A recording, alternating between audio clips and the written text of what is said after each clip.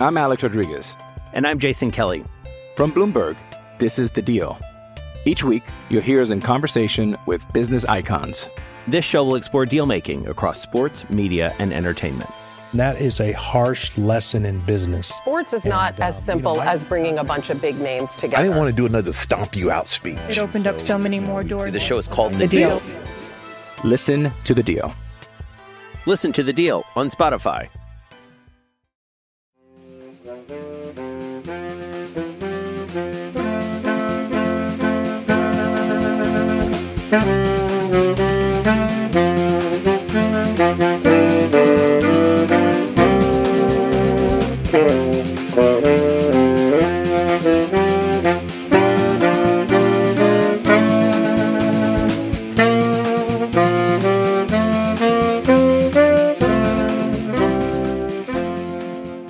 Hello, Badger fans, and welcome to episode 105 of Bucky's Fifth Podcast. As always, Tyler Hunt and Matt Bell's here to talk Axe Week. Obviously, it's a big episode for Wisconsin faithful and our friends to the north in the Minnesota Golden Gophers. Of course, the big rivalry battle for Paul Bunyan's Axe, the whole 9 yards, but also a battle for the division title and a trip to Indianapolis to take on the Ohio State Buckeyes. So exciting stuff.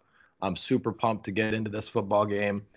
But first, we're going to do the basketball stuff. I know everyone's excited to listen and talk about football and probably forget about basketball entirely, given the last 2 days. But we're going to do basketball first, get that out of the way, and then we'll get into Paul Bunyan's Axe. And then at the end of the show, Andy York of the Daily Gopher joined us to talk about Minnesota this far, talk about everyone's favorite PJ Fleck. And we'll get into that a little bit later. Matt, how are we doing today?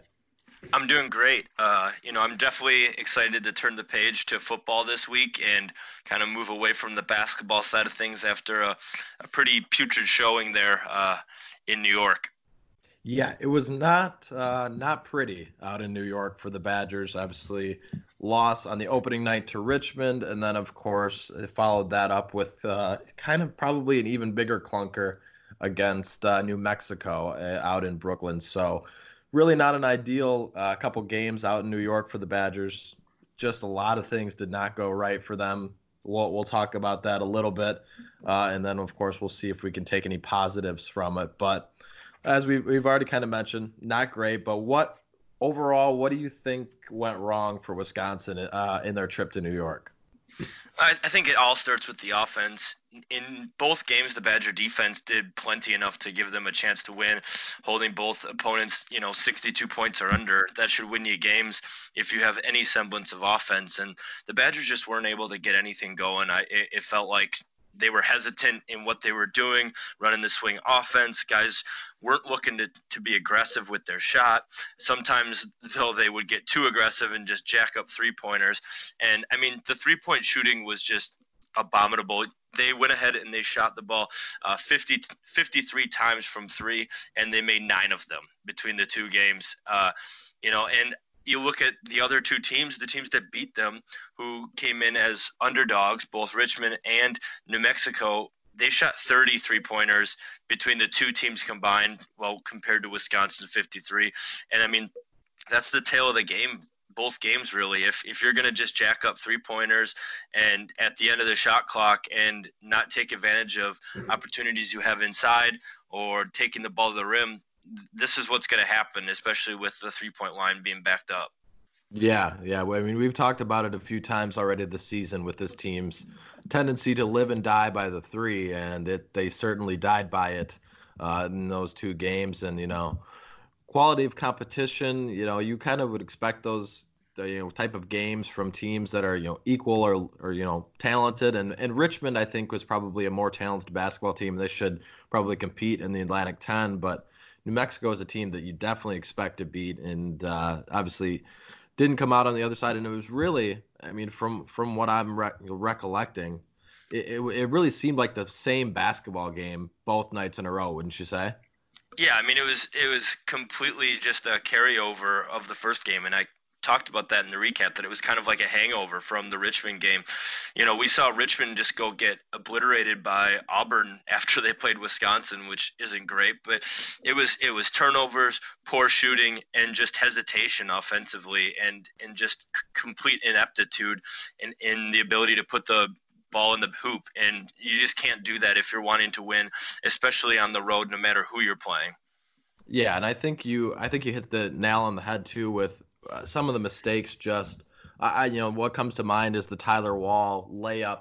You're going up for a layup almost, and then passing it back out and turning the ball over. Where they touched on it a little bit, where this Wisconsin team seemed to just be thinking too much too, and not playing basketball. And I think that kind of contributed to some of their sloppy play. But overall, usually Wisconsin is so fundamentally sound on both ends of the floor that it was kind of surprising just to see not only the missed shots and the lackadaisical offense, but also the turnovers. I mean, there was a lot of them in both games. It was sloppy. It was frankly, it was hard to watch. The first half of the New Mexico game was one of the worst clunkers I've ever seen from Wisconsin basketball. And, they've had a lot of them, especially the last few years, just with offensive struggles. But how does this team just kind of clean up some of those silly and sloppy mistakes that you're not used to seeing from Wisconsin basketball? I think the big thing is getting their confidence back, because man, oh man, that was so deflating to watch what was going on. It didn't seem like anybody really had the stones to go and be like, I'm going to make this play. Nate Reavers at times had shown that he was going to do it, but he was also sucking wind. I mean, he played 36 minutes of the first game, and then another 30 minutes of the second game.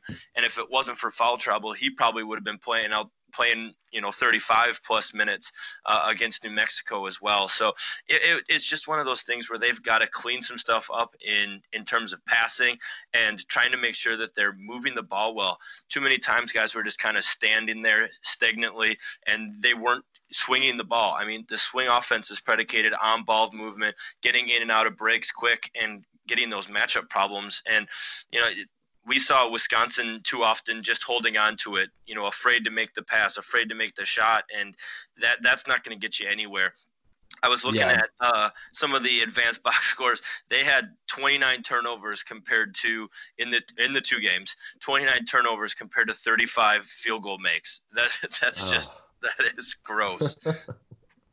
Yeah, that's not great. I mean, I saw some of those stats that they flashed on the TV last night, and man, it was hard to watch. I mean, I'm used to watching, obviously we both are, we're used to watching Wisconsin style of basketball, and when it's clicking and humming and they're playing solid defense and moving the ball and hitting shots, it's, a lot of people knock that style of basketball because it's slow and it's low scoring, but it's still fun to watch when it's moving and clicking well. And that's not the definition of Wisconsin basketball and really what we've seen the last few years. I mean, I was thinking about it last night. I mean, the Wisconsin basketball not that long ago played for a national championship in basketball. And should have won. And should have won, and went to a Final Four before that, beat one of the best teams in basketball history in the undefeated Kentucky, and now we're here. I mean, it's a drastic comparison and drastic difference when you think about it, just where this program was not that long ago, wouldn't you say?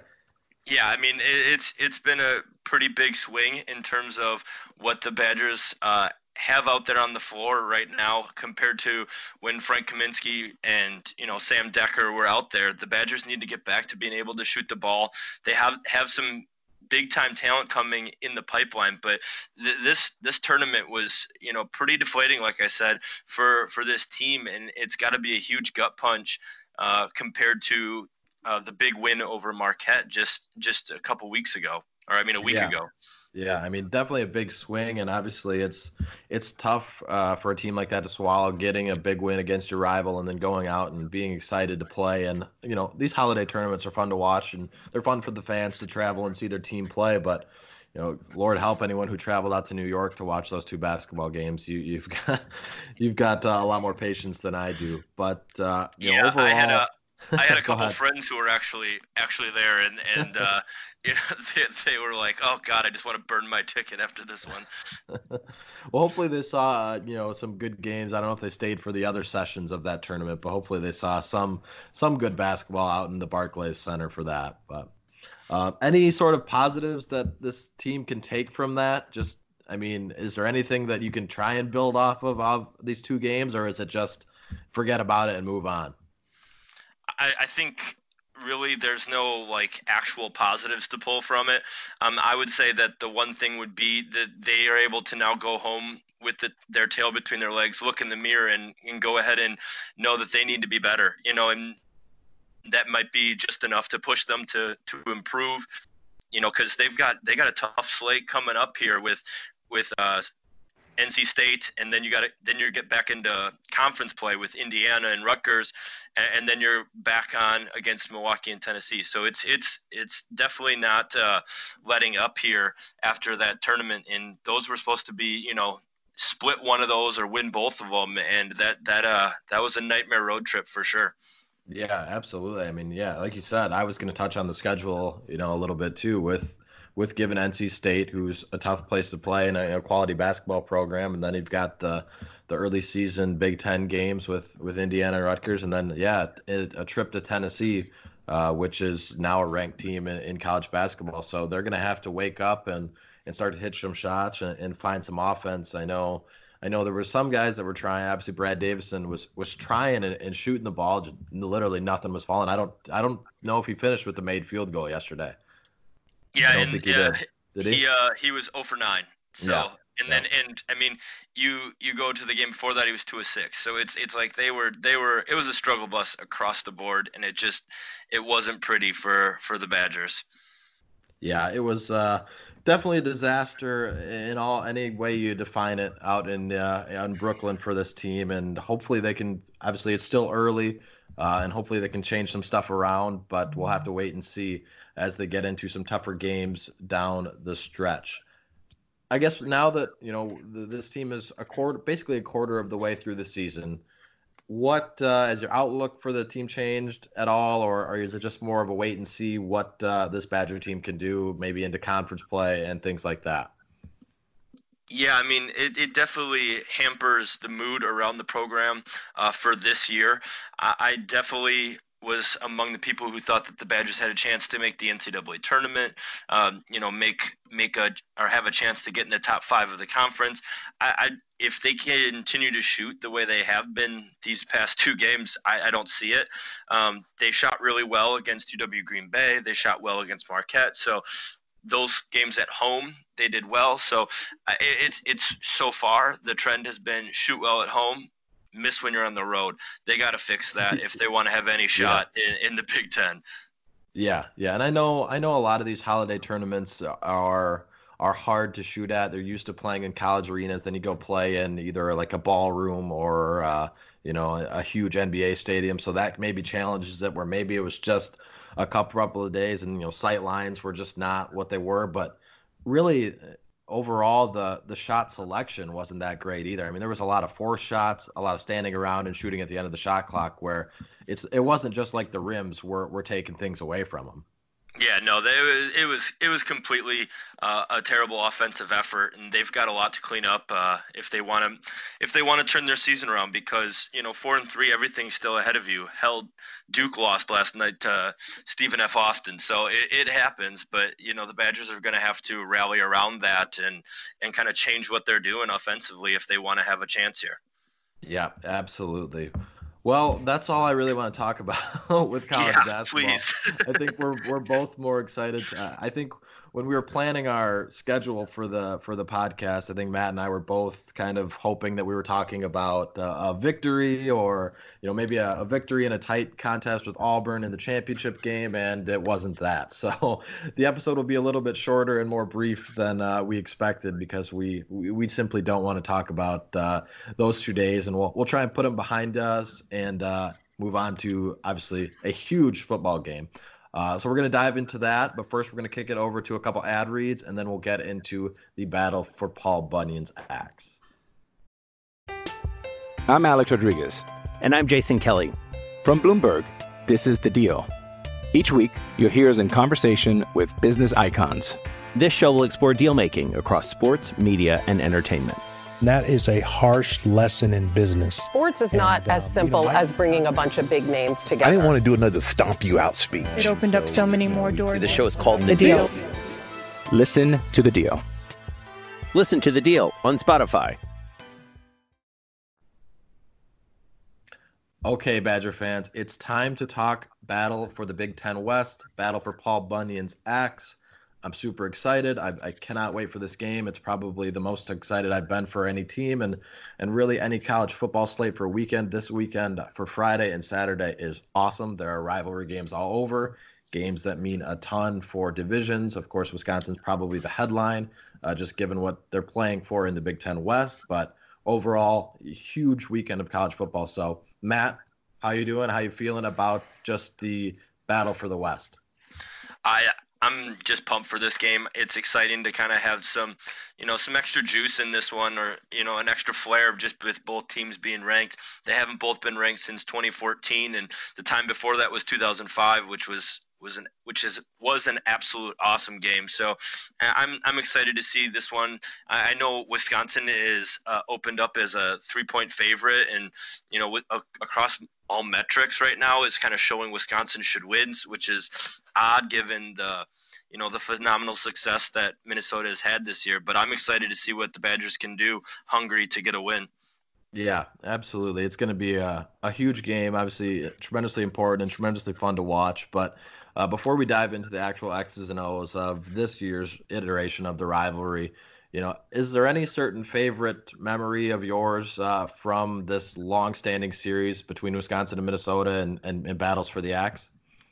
I would have to say that 2005 matchup with the blocked punt by Jonathan Casillas and blocked punt touchdown. I actually have relatives in Minnesota. My uncle is a season ticket holder and is a professor at Minnesota, so he's a big Gopher fan, and we went with him for that game when it was still the Metrodome, and you'd get sucked out of the stadium. But that was so awesome to see, and see them, just going nuts. Or another one was in 2014 or 2004 when they just absolutely ran across to get the axe when it was in Madison. It's something that the players really want, but that 2005 game was so cool because they were both ranked, and it was such a close contest up in the Metrodome. Yeah, 2005 was the one I had written down too.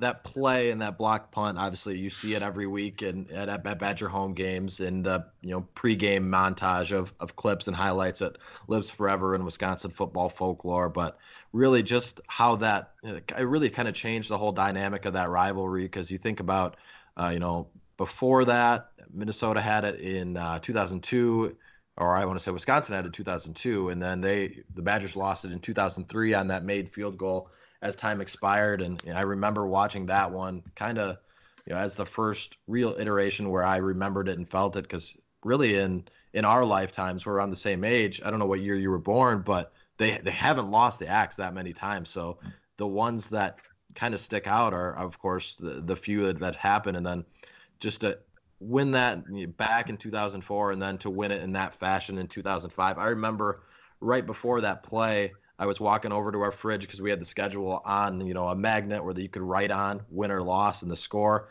And I went up and was writing down loss and about to write down the score. And then a couple plays later, the block punt, and I was just so excited. And that's what you love about growing up as a fan of a game and in this region, how impactful this rivalry game really is. Yeah, for sure. I mean, it's been so cool to kind of see, and there's been huge moments like in '99 too, where the Badgers won on their way to going to the Rose Bowl and in overtime on that field goal. So it's so cool to see kind of this game back in the limelight as a major college football game. It's the oldest standing rivalry and everything. So it's definitely cool that a lot is hanging in the balance on this game. Yeah, and one thing I found fascinating, you talked about the longest standing rivalry. I did not realize how dead even this rivalry was. They've played 128 times. Wisconsin's won 60, Minnesota has won 60, and they've had 8 ties way back in the day. So really, this one kind of decides it all and gives you bragging rights for the entire history. I know it's silly to think about games from the 1900s, but it's true how I know not recently it hasn't been that balanced, but overall in the long-standing rivalry, it's been pretty balanced. So it's fun to watch. So how cool is it that this rivalry not only plays for, I think, the coolest trophy in sports, but it decides a division title, and just how cool is it to have that dynamic added to this game? I think it's huge. I think Wisconsin has a lot to play for, obviously, in this one, simply because of that added layer on the top of the axe, on top of the the conference championship representation on the line. It's going ahead, and you lost last year, and not only lost, but you got your butts kicked, 31-0 in maybe one of the worst showings I've seen out of a Wisconsin team, that basketball thing these past couple days notwithstanding. But that was just, absolutely terrible. They laid an egg, and there'll be a lot for the Badgers to kind of get up for this game. And I'm excited to see just how pissed off the Badgers are and wanting to go get that axe, because as of right now, they're talking like they need it. In all fall camp, they were talking like it was a big deal. So let's see if they actually are going to go out there and, put it all on the line, because that's what they're going to need to do against a talented Minnesota team. Yep. Got to put your money where your mouth is, and obviously go out and, beat your rival, not only beat your rival, but win that trophy back that means so much to people in both sides of the, states. And obviously in Minnesota, they're thrilled to have it. They obviously gave it a Minnesota, state tour this past year. So it's nice to see the guys fired up and ready to go. And I know really Wisconsin fans in general, maybe we've been pretty blessed to have it for so long that I know a lot of Wisconsin fans were, we'd rather make a rivalry with Iowa, we'd rather make it a rivalry with Nebraska, and those trophies are significant. But this one, now that it's been taken from us, it's something that you certainly want back, and I'm excited to see how these guys respond. And college game day there in their stadium to get that axe back and clinch your trip to the Big Ten, title game would just be an unbelievable story, and I just can't wait. But let's get into some X's and O's of it. Obviously, there's a ton to talk about in terms of storylines. All the eyes of the college football world will be on Minneapolis. I know there's some other rivalry games, but one kind of has the most significance, and of course is playing host to game day. But X's and O's wise, there's a lot to look at in this matchup too. I mean, Minnesota, tremendously talented on the offensive side of the football, got a lot of guys, a couple of good receivers, a couple of good running backs, and Tanner Morgan, a quarterback who can get them the football. So before we talk about that, we're going to talk a little of Wisconsin offense. What do you kind of expect the Badgers to do to attack the Minnesota defense, which hasn't gotten nearly as much attention as the Minnesota offense has? First, quick correction, Badgers lost 37-15 last year, not 31-0. My reading comprehension. It felt like 31-0. Yeah. But anyways, in terms of this year's team and kind of how they can go on the offense, I think they need to run the ball. We've seen Wisconsin make a concerted effort to really run the ball these past few weeks, and really have gone for huge chunk yardage against, Purdue, against Iowa, and against Nebraska. So I think Minnesota has a very senior-laden defense with some nice playmakers, especially in the secondary. But Wisconsin still has the advantage along the trenches in my eyes, and they need to let that play out. They need to lean on Minnesota, get that running game going, and I think need to be creative in terms of how they get the ball in their playmakers' hands, both on the ground and through the air. The weather conditions don't look great in terms of passing, which is probably to Wisconsin's advantage, given the fact that Minnesota passes it so much more, as well as Minnesota has such a talented secondary. Their pass defense is 9th in the nation, which is saying something. And Antoine Winfield Jr. is a real stud for them, kind of in that rover safety cornerback role. So I think the Badgers need to run the ball and take advantage of using Quintez Cephas, using guys like Danny Davis, Kendrick Pryor in the running game as well, so that they can keep Minnesota unbalanced and try to take advantage of their 4-2-5 defense. Yeah, I think, it's no secret what the Badgers are going to want to do. Obviously, they're going to run the ball with Jonathan Taylor as much as they can, but at the same time, they're going to have to mix it up. And like we've talked about a little bit in our first show of the week, that they're going to have to run the ball, but they're going to have to get creative in the ways to do it, because last year, Jonathan Taylor had a decent game stats-wise, but Minnesota keyed so heavily in on him that they didn't allow him to break loose and have those big chunk runs that really can put a hamper on a defensive effort. I mean, Minnesota ranks 27th in rushing defense, but I really don't see, just looking at their schedule, they haven't faced a rushing attack like Wisconsin's.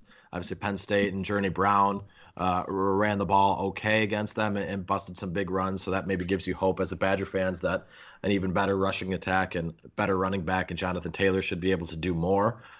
So it'll be interesting to see how dominating this Badgers line can be, and of course Jonathan Taylor running behind it, because I think that's what it's really going to come down to offensively. I mean, you've got an opportunity to get some other guys the ball, and I think they're going to have to do that. But overall, I think they're going to do what's got them to this point, and that's running with Jonathan Taylor and running downhill behind that offensive line. And it's worked. It's worked a lot lately, so you got to feel good about Wisconsin on the offensive side of the ball. Yeah, because I don't think Minnesota has the defense that Iowa does. Case in point, when they actually played, Iowa's defense was able to hold them fairly well compared to Minnesota letting Iowa, get some chunk plays on them early. So I think the Badgers can really run the ball, but I think, like you said, the creativity that they're going to have to deploy to make sure that they're taking advantage of all their weapons and keeping Minnesota off balance is going to be important. Would you say that Wisconsin's biggest advantage would kind of be the running game, or is there any other area that you see that the Badgers have an advantage in this football game? I would say that that's probably what is, at least on the offensive side of the ball. The Wisconsin offensive line is humming lately. Since they've slid David Moorman in there, we'll see if Cole Van Lanen can play with that head injury that he's questionable for. But I thought Tyler Beach did well last week as well. So I think that's a place where they definitely have some advantages. I also like the matchup with Jake Ferguson in this week's matchup. I don't think, Freiermuth had a good game for Penn State against them. I think Jake Ferguson can as well. He's been kind of held silent these last few weeks since the Badgers were able to run the ball so well. But he's a guy who could have a big hand in this game in my eyes. Yeah, that's a good thing to note, because obviously, given the weather that we might have, I think it's going to hamper both passing offenses, at least in the deep ball, which Minnesota relies on so heavily. But for Wisconsin, if you're throwing underneath stuff to your big target like Jake Ferguson, I think that could play a role. So that's a good thing to note that I don't think a lot of people are talking about, is the tight end position, because simply not a lot of college football uses tight ends in that many sets like that outside of the Big Ten. So that'll be an important matchup to look for. As terms of other advantages, I know we'll talk about the defensive side of the ball a little bit, but I really do kind of like Wisconsin's front seven against their offensive line. Minnesota's offensive line has struggled. I think back to the Iowa game where Tanner Morgan, when he has time to throw and set and hit those receivers, obviously he can distribute the football and do pretty well. But when he's had pressure in his face, and I remember Iowa getting a couple sacks in a row down the stretch, that's when this go for offense, I should say, can look a little susceptible. So I think there's a lot of matchups in this game to watch for. But on the defensive side of the ball, I think the biggest matchup, and I don't really think it's any secret, is Minnesota's talent at the receiver position. Just how do you go about slowing down a duo like Tyler Johnson and Rashad Bateman? It's going to be tough. I don't think you can completely hold them down. I think the weather is definitely at Wisconsin's advantage, like we said, but I mean, they both have over 1,000 yards and 10 touchdowns, so they're absolute dudes. Tyler Johnson, the senior, Rashad Bateman, sophomore, both can kind of light it up. But the nice part is, behind them, there's not much else. Like, it's not like there's a lot of other guys who are getting a lot of catches. Chris Ottman-Bell is pretty solid, but I mean, he's only averaging 30 yards a game. So it's not like he's the guy that you really need to key in on.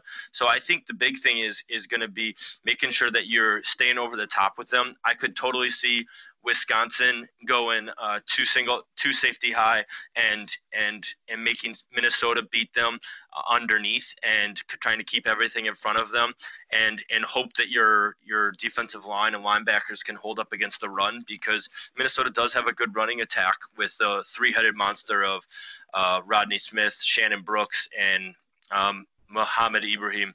So, but I think the Badgers, if they go two safety over the top with the cover two, man underneath, I think that'll go a long way in trying to shrink those windows down on Johnson and Bateman and not letting them get over the top where they are so dangerous, especially Bateman, who's averaging only over 20 yards a catch. Yeah, and Tanner Morgan's averaging, he's in the top 5 for yards per completion. So chunk plays is their MO with just their offense on hitting underneath stuff and then busting the top off and hitting you for deep plays with those two guys. So I think that matchup is going to be fascinating to watch, just given what Wisconsin's kind of had these last few weeks in terms of defensive production. I don't think that's all the secondary, but this is definitely the biggest test for the Badgers secondary, because they faced some good receivers, but I don't really think they've faced a duo like this yet this season. I mean, nobody really has, unless you've played Minnesota, or LSU is the only other team to have 2,000-yard receivers. So it's going to be a big test and a big challenge, but I certainly think the weather might help them in terms of the deep ball, simply because it's looking like 18 to 20 mile-an-hour winds. That plays a big role in hurting a passing game. But is there any certain guy that you see for the Wisconsin defense that's going to probably have to have a big game in order to come out on top? I think it's got to be Zach Bond. Wisconsin had, if they go with that try to make everything stay in front of you, shrink down those windows, which I think is what they're going to do. I don't see any other way that you're going to try to stop Minnesota. I don't think it's by just sitting straight man-to-man with Rashad Wildgoose on Rashad Bateman. I just don't see that winning for you. So I think they're going to go with the two high safeties, trying to funnel everything. That'll lead it so that they're not able to blitz nearly as much, because you're taking two guys who would normally possibly be blitzing and making them in zone coverage there over the top. So that leaves 4 guys blitzing at a time, and that means Zach Bond has got to get to the quarterback. He hasn't produced these last 2 weeks nearly as much as he had been. I know Chris Orr had kind of carried the torch these past few games in terms of the pass rush. So I think he's going to have to take advantage of Folele's size. He's 6'9", 400 pounds. So he's no joke in terms of a physical specimen, but he's still young. He still isn't super quick with his feet. So you can get around him with a guy like Zach Braun, who's incredibly quick and is able to get around the edge. So I think Zach Bond for that is my guy. Who do you think? Yeah, I think it's going to have to be Bond and Orr and really the front seven in general. I mean, you look at this defensive unit. Jim Leonhard obviously loves to bring the blitz, and he loves to bring extra guys when he can. But the production these last few weeks in terms of both Bond and the rest of the front seven has kind of fallen off. With, the Badgers are towards the top in sacks on the season. They're averaging, I think, 3.5 sacks a game. Coming into that Nebraska game, and things have certainly kind of fallen off these last 3 weeks, because it's down to an average of 2.3 in their last 3 games. So you can see when there's a significant drop off in your front seven and what you're going after, that makes a big difference. And I think we've seen the secondary kind of being hurt by that as well, because when quarterbacks have time to throw, when they have time to sit in the pocket and make their reads, and your corners are left on an island, they're going to hit some of these big plays. Now, of course, the counter argument to that would be, well, okay, that's fine. I mean, they can hit some big plays, but the tackling certainly has to be better, because that hasn't been great, and that certainly contributed to some chunk plays that got even bigger.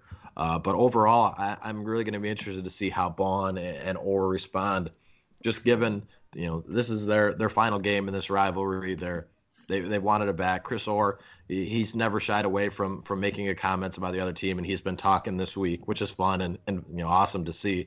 But now it's time to put up and get and make these plays to bring that axe home. And I think those guys are both going to be ready for that moment. So I'm really excited to see just how this defense attacks.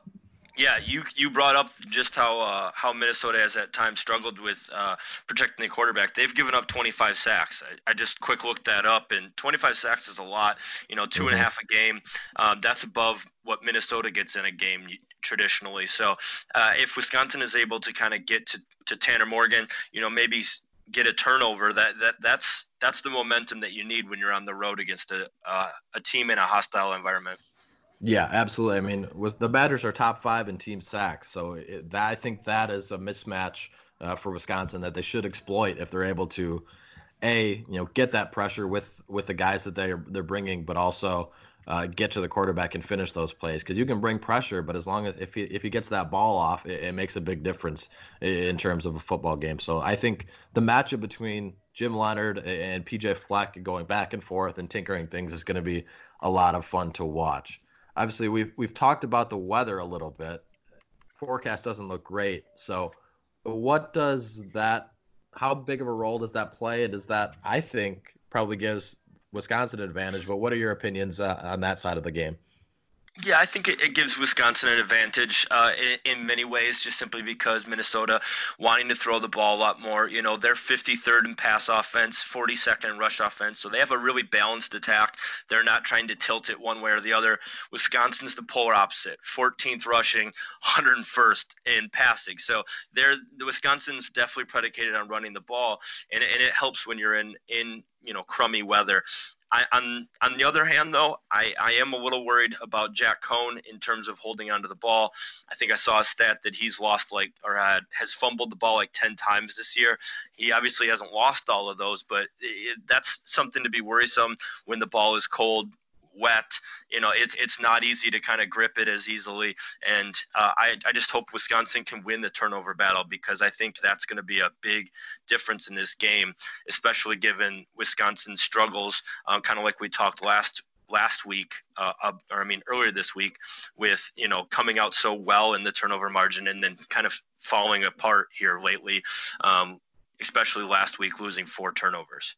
Yeah, that was obviously glaring, and you can, like we talked about a little bit earlier in the week, you can make those mistakes and get away with it against Purdue, but against a high-quality opponent like Minnesota, you can't make those mistakes, and same goes for them.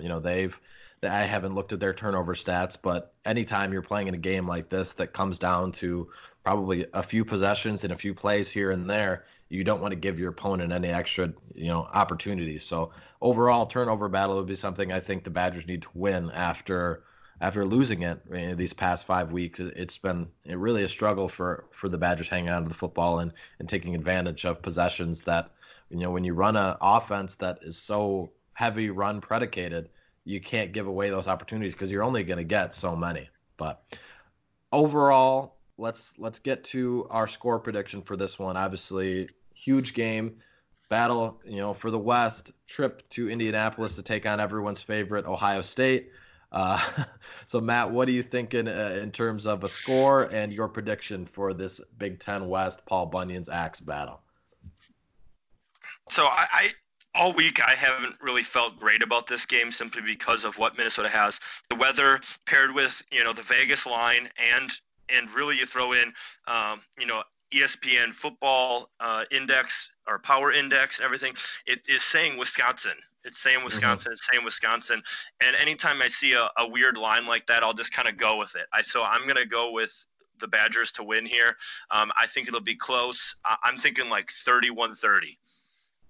Yeah, I would take that. I know a lot of people, the line has surprised a lot of people. It surprised me a little bit. I thought it would be closer to 1 or 2 or maybe even a pick, but I certainly didn't expect the Badgers to be getting 3, or even I've seen 3.5 in places, and that obviously shows what numbers and insiders are thinking, but it's a different factor once you get onto the field. So I like that 31-30. I could definitely see that being a possibility depending on how the weather affects both offenses.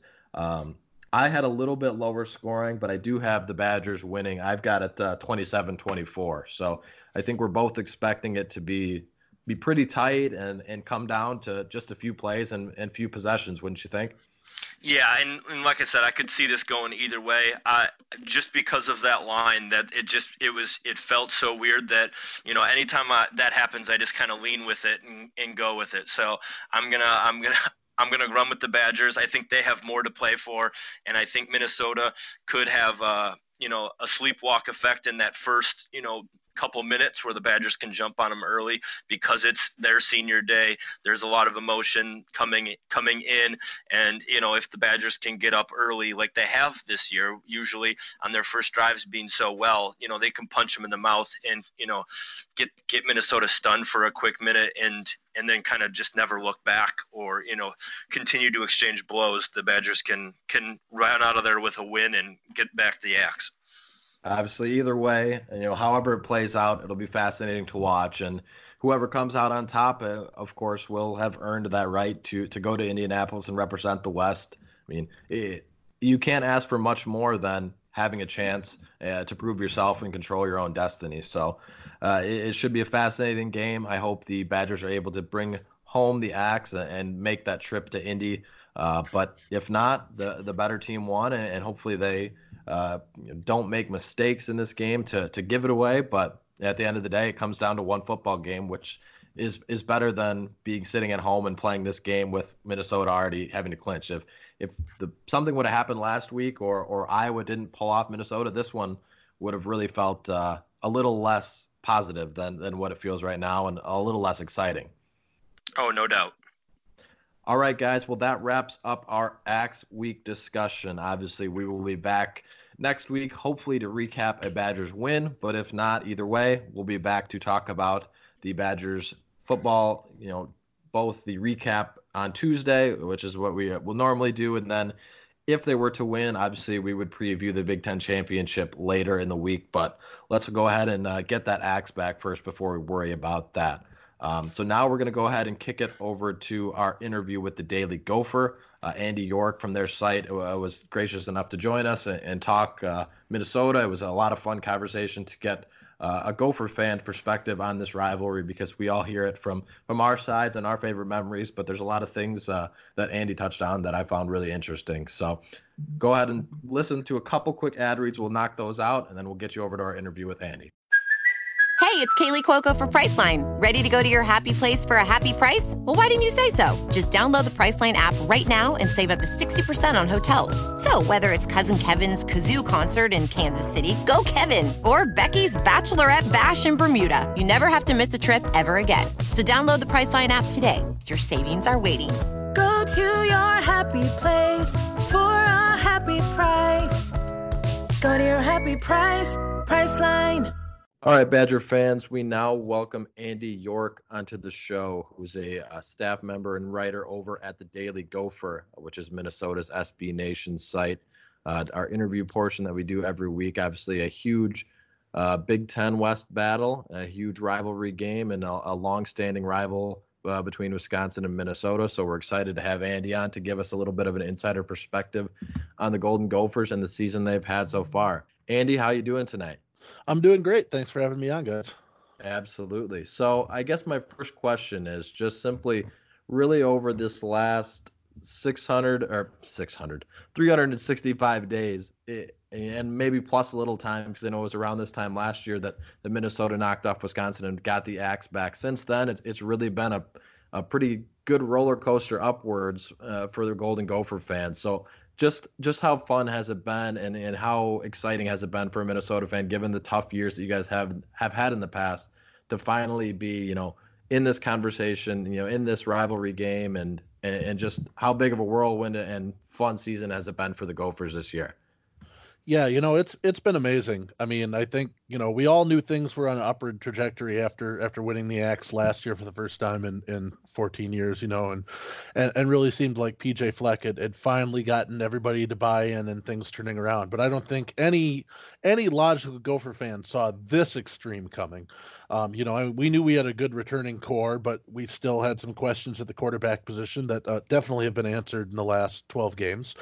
And everything's gone right, except for 2 weeks ago in Iowa City, which, we'll just ignore that one for now. But it's been great. I think every Gopher fan feels like we're pretty much playing with house money at this point, but we're also looking forward to Saturday and realizing it's the difference between a legendary season and just another great season where we get to go probably to the, Outback Bowl or something like that, which granted, those games don't come around here often for Minnesota either, considering, we went to the Citrus Bowl in 2014. But otherwise, it's been a long time since we played on New Year's Day. So I think, every Minnesota fan is really happy with the way it goes, but I think this Saturday's game will really, determine whether this is a season that goes down and Gopher history lore forever, or whether it's just, one next stepping stone on hopefully bigger and better things in the future. Yeah, absolutely. I mean, it's, like you said it perfectly with playing with house money where, if you guys win this, obviously it's a tremendous accomplishment and a great season for Minnesota. And if you lose it, you still have a pretty good season overall. And I think most teams coming into the season would take to be in this spot and have that opportunity. So I know it's hard for Wisconsin fans to maybe see it, but at the same time, I think it's good for the Big Ten. And of course the West Division to have a game like this and obviously a division battle like that. As for Coach Fleck, you touched on a little bit already, but it seems like since he's came in the door, culture change has really been a big thing, and obviously he's implemented his slogans and his sayings, row the boat and everything like that, and his charismatic nature as a head coach. Just how much has the culture changed under PJ Fleck over these last couple seasons? Yeah, I think there's been a fairly significant change. I mean, things were on the upswing. Jerry Kill did a lot of good things for this program. And then after Jerry Kill had medically retired, things may have taken a step back under Tracy Claeys. On the field was good, but a lot of off the field issues were going to go back down. So I think PJ Fleck came in and basically said, all right, this is the way we're going to run our program. And I mean, both on and off the field, things have been going amazing. The Gophers had their highest GPA 2 semesters in a row ever in the history of the program. He really implemented the serving and giving culture where you see the Gophers out in the community at the U of M Children's Hospital. The Gophers just had their 3rd or 4th annual turkey drive tonight where they were handing out over 200 turkeys to low-income families in the community. That was something the players started on their own, and they were inspired by this serving and giving culture that PJ Fleck brought in. So yeah, I really do think things have made a change and things are trending upward and looking and great under the system that Fleck has introduced. And the hope is he did the same thing to Western Michigan, and obviously Minnesota pulled him away. Luckily, it sounds like we'll have PJ probably at least for another season after he signed his new contract here a couple weeks ago, and the buyout is pretty astronomically high, at least through the end of 2020. So one would assume that, even worst case scenario, you're looking at Fleck for another season with the Gophers. One would hope that Minnesota would continue to open the bank if he comes back and posts another season in 2020 like we had this year. But I do believe he's really changed this program going forward and really has put them in a place where hopefully they can try and emulate. PJ says in his press conferences all the time, he wants to turn Minnesota into what Wisconsin was after Barry Alvarez showed up, or what Iowa was after Kirk Ferentz shows up. And for Wisconsin fans who are old enough to remember, Wisconsin football prior to Barry Alvarez was pretty bad. Minnesota football prior to a couple of years of Jerry Kill, but mostly prior to PJ Fleck was pretty bad. So the hope is that he can sort of emulate what Barry Alvarez did Wisconsin, what Kirk Ferentz did to Iowa, and turn this program into a relatively competitive team at the top of the Big Ten West year in, year out going forward. Oh, yeah. I mean, I know Wisconsin fans won't like to hear this from myself about the podcast, but I've been a big fan of PJ Fleck from his Western Michigan days, and I think he's a tremendous head coach. I know people may get the personality might rub some people the wrong way, but overall, I've always thought he was tremendously talented and smart and knows how to run a program. I had a chance actually to talk to him at Big Ten Media Days for a little bit, and very down to earth guy, very nice, and it was just like having a regular conversation. And as from what I've heard from Minnesota people and people around the program, that's how he is to everyone. Is that kind of how you feel, given maybe your conversations with him? Oh, definitely. He is that way. He is what you see is what you get. I think it's taken a few years for Minnesota fans to fully buy in because they saw him coming in and spouting all his slogans and going, okay, we had this with Tim Brewster. There is absolutely no comparison between PJ Fleck and Tim Brewster. Tim Brewster was a phony. PJ Fleck is 100% what you see, what you get. He's honest. He's full of character. He means what he says. And yeah, if you have a conversation with him, he's down to earth and he'll look right into your eyes. I mean, the biggest thing that I think anybody on our staff who is related with PJ Fleck will tell you is, you'd wonder how he can get all these kids to recruit and commit. If you get him one-on-one and he gives you that look, if he stares you into your eyes, you're ready to run through a brick wall. I mean, he is the ultimate motivator, whether it's just answering a simple question at a press conference or whether it's trying to convince a kid to come to the University of Minnesota. So, PJ is what it is. And everybody will continue to sort of mock row the boat for what it is. And we fully get that. I mean, it from afar, it's kind of hokey and whatever. But when you finally can, immerse yourself in the understanding on everything and see what it goes, it really is starting to hit the Minnesota fan base and everybody's really starting to buy in. And hopefully it'll, like I said, continue to only get better and better as we go forward. Oh yeah, I mean you gotta like head coaches that have some personality and some flair. I mean, you look at so many coaches around the country, especially guys in the Big Ten. James Franklin comes to mind, where it's just like robots and robot answers, and you can't see yourself on the same level. So it's nice to see a coach with some personality that way. So I'm one Wisconsin fan who won't knock Coach Fleck, and I know our listeners are probably boiling hearing me say that, but I've been on that train for a while, and I'm sticking to it. But getting kind of back to this rivalry game, this last year Minnesota won it for the first time in over a decade, and now this year it decides the West. And I think overall for both sides, it seems to be something that breathes some new, fresh life into this rivalry and is really good, good for the game and good for this matchup. So how important is that having an impact, on this rivalry for both teams and for the series? Oh, it's huge. It's huge. I mean, I'm a diehard Gopher fan, and it gets old when you go into it, after Wisconsin had won 10, 11, 12 years in a row, and you're looking at it going, okay, well, maybe this is the year. Yeah, probably not. Here we go again. The fact that, we can go into Saturday and say, what, honestly, it's a toss-up. I could see either team winning depending upon how they execute and how they play. Last year, Minnesota taking it to Wisconsin and Madison, I think obviously it was huge for the Gopher program, as it really was the first key step in what turned into this season. But yeah, breathing life into the rivalry. I mean, I have several friends who were Wisconsin fans who were sort of, after the 12th or 13th win in a row, were sort of like, whatever, who cares? It's not, some of them were even pulling out though, we'd rather play Iowa or we'd rather play Nebraska than Minnesota card, which, I mean, I understand to a certain point, but Minnesota, Wisconsin is always going to be that game, at least for a Gopher fan. When you look and you circle it immediately when the schedule is released, you go, all right, this is for the Axe. This is going to be, the epic game. And yeah, Minnesota finally getting back into a position where they can honestly compete year in and year out for it, I think definitely has made things a lot more interesting. And, some of the I won't say chippiness, but some of the language going back and forth where you had, PJ Fleck throwing in a boiler up before at the end of their press conference. And then you have Chris Orr going out and giving his spiel at the end of the senior day last week in Madison, basically saying, yeah, we're going to bring it home.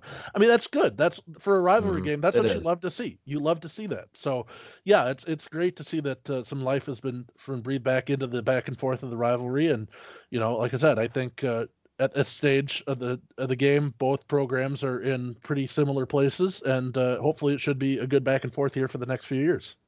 Oh yeah, I think a lot of Wisconsin fans kind of got a taste of the medicine that we had been given when, now that axe got taken away, you want it more than you actually think, because now that you don't have it, you're thinking, oh man, it was pretty nice to have for those 10 plus years and to keep that in your home. It's hard to do, and now that it's gone, you're like, okay, yeah, that trophy is pretty significant. I'd like it back in Madison. So I totally agree, and I think it's a lot of fun for both programs in this. But let's get into the game a little bit. I know the rivalry is huge, and the storylines for this game are incredibly big. But X's and O's wise, Minnesota has been tremendous, especially on the offensive side of the football. But really, what's kind of been, in your opinion, the biggest strength for this Gophers team in 2019? Yeah, I mean, I think the biggest strength has been the offense and the way that they've been able to spread it around. I mean, Minnesota has 2 1,000-yard receivers in Tyler Johnson and Rashad Bateman. LSU is the only other Power 5 team in the country that can say that they have 2 1,000-yard receivers. Rodney Smith is over 1,000 yards rushing. So Minnesota can beat you both on the ground and through the air. Tanner Morgan has developed into a top tier Big Ten quarterback. If not, he still is top 10 nationally in efficiency. I don't think if you had asked any Gopher fan at the start of the year, would Tanner Morgan be one of the most 10 efficient quarterbacks in the country, we would have laughed you out of the place. But he's really stepped up his game and done everything that he possibly can to help this team put us in the position that we are. So I think that is the biggest strength is, if there's a game where we're just not having a good air game, we can try and turn to the ground game and try and do it that way. If there's a game where, for whatever reason, we're getting shut down on the ground, Penn State sort of comes to mind. We didn't get a lot of rushing yards against Penn State, but we beat Penn State through the air. So I think, having that dual threat definitely has been a huge step for Minnesota this year. To be able to, take it to any defense that we face.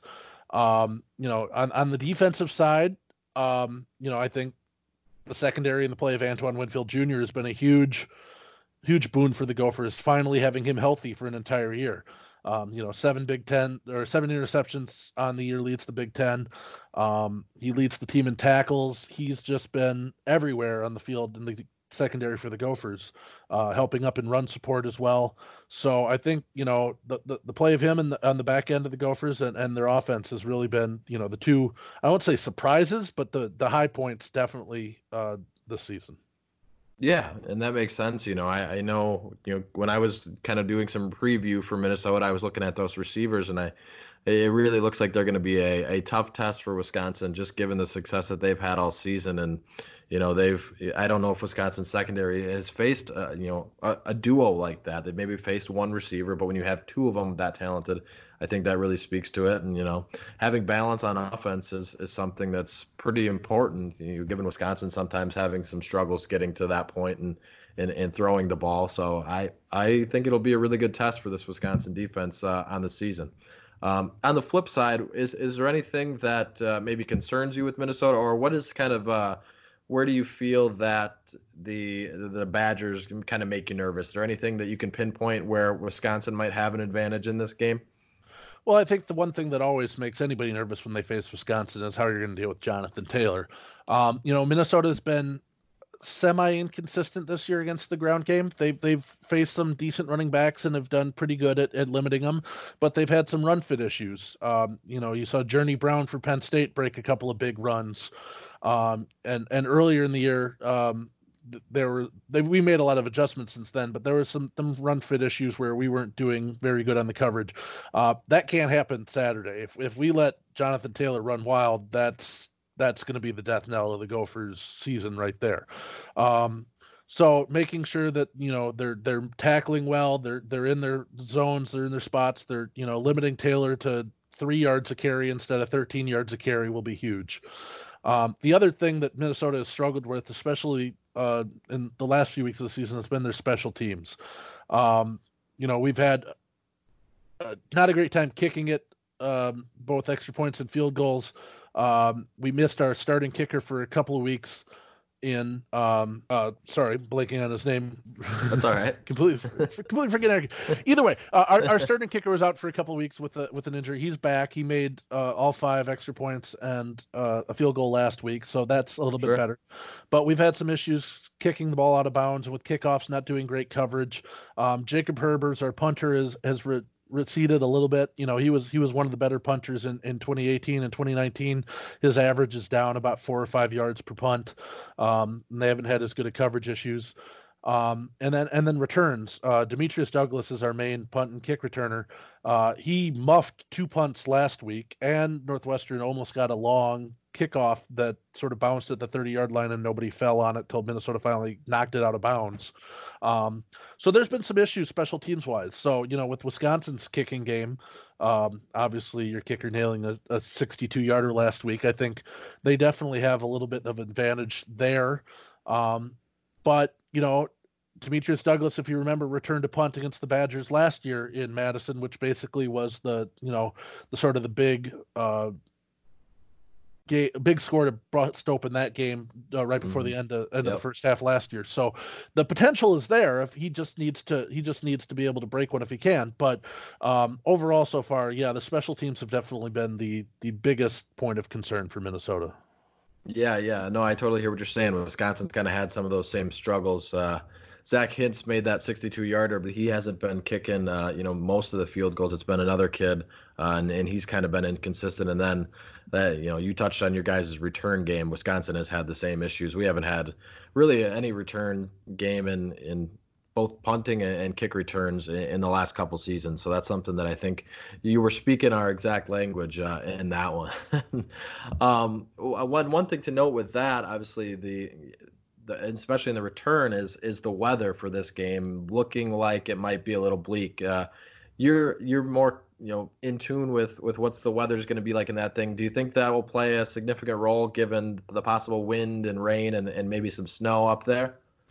Yeah, I think it's anyone's guess, to be honest. If it's windier, I think that definitely will potentially have a little bit more of an effect on the Minnesota passing game. But if it's just, cold and rainy, which on the latest forecast, at least coming in, looks like it's trending more towards rain on game day on Saturday rather than snow. I guess, there's advantages and disadvantages to both. You could say there's some advantages for the Minnesota passing game at that, the receivers know where they're going, so they don't necessarily have to worry about their footwork as much, whereas, you have to worry about the secondary trying to keep up with them and not slip, and one slip being the difference between, a 15-yard gain and a 70-yard touchdown. Vice versa, it would seem that if the passing game can't work as well, Wisconsin definitely has an edge in the running game. But it also seems that Jonathan Taylor has had a little bit of a trouble with fumbles, at least the last few weeks. So that might be an advantage for the Gophers if they can really work on making sure to try and attack the ball anytime they get a chance while making tackles. So honestly, I could see it both helping and hurting both teams depending upon exactly how it comes out. But it sure sounds like it's not going to be a very nice day. That's for sure. Yeah, it's going to be something that I think, like you said, is going to be a storyline to pay attention to, especially as it gets closer to kickoff. Just given all the issues that weather can create in games like that, and Wisconsin has certainly been susceptible to some missed tackles and chunk plays and that. So it'll be interesting to pay attention to, and certainly a storyline that I think, as this game with so many other storylines being focused on, that's something that not a lot of people are talking about, but I think the weather is going to be impactful on both sides. I know you've got to get to your podcast here in a few minutes, so I'll wrap it up with you and hit you with our final question, which we do for every guest, and it's Minnesota wins this game if blank, and I'll have you fill in the blank for us. I think Minnesota wins this game if they can slow down the Wisconsin rushing attack, if they can keep Jonathan Taylor to, let's just say, under 150 yards, if they can make strides in the passing game, and they don't have any stupid turnovers. I honestly think the turnover battle will probably be the biggest determiner in this factor. Minnesota's been fairly good this year about not turning the ball over, but if the weather becomes a factor, I think that tips anything on its end. So if Minnesota can protect the ball and be able to keep Taylor relatively in check, make Jack Cohn try and beat Minnesota, I like the Gophers' chances on Saturday. Well, there you have it, folks, and that's important to note because the Badgers have, last week had their season high in turnovers against Purdue, so that's important to pay attention to. Obviously, turnovers are huge in any game, but given the situation they had last week, it'll be interesting to look at and pay attention to in this, of course, hugely contested battle for the Big Ten West and Paul Bunyan's axe. Andy, thanks again for joining the show. We really appreciate it. We hope you guys enjoy hosting College Game Day and, of course, hosting a huge division battle on Saturday. Yeah, no, we're looking forward. It's the atmosphere is going to be insane in Minneapolis on Saturday, and we'll see what the weather does one way or the other. But I guarantee you, Minnesota fans are as excited for this game as they have been for a very long time. So, we'll hope the maroon and gold comes out on top. But like I said, I think it's going to be a barn burner. It'll probably come down to the last drive either way. Absolutely. And you guys, I'm sure they will enjoy it, and you guys deserve it. It's been a long time coming. I think this is good for both sides in the rivalry, and it'll be incredibly fun to watch and battle out for a trip to Indianapolis to take on those Ohio State Buckeyes. Andy, thanks again for joining the show. We're going to let you go here. Badger fans, make sure to pay attention for our next episode, which will be out again on Tuesday, back to our regular scheduled programming. Obviously, with Thanksgiving, we condensed down and moved it up to Wednesday for this week and have a little bit longer episode given the basketball stuff. But make sure to rate, review, and subscribe. We'll see you guys on Tuesday on Wisconsin.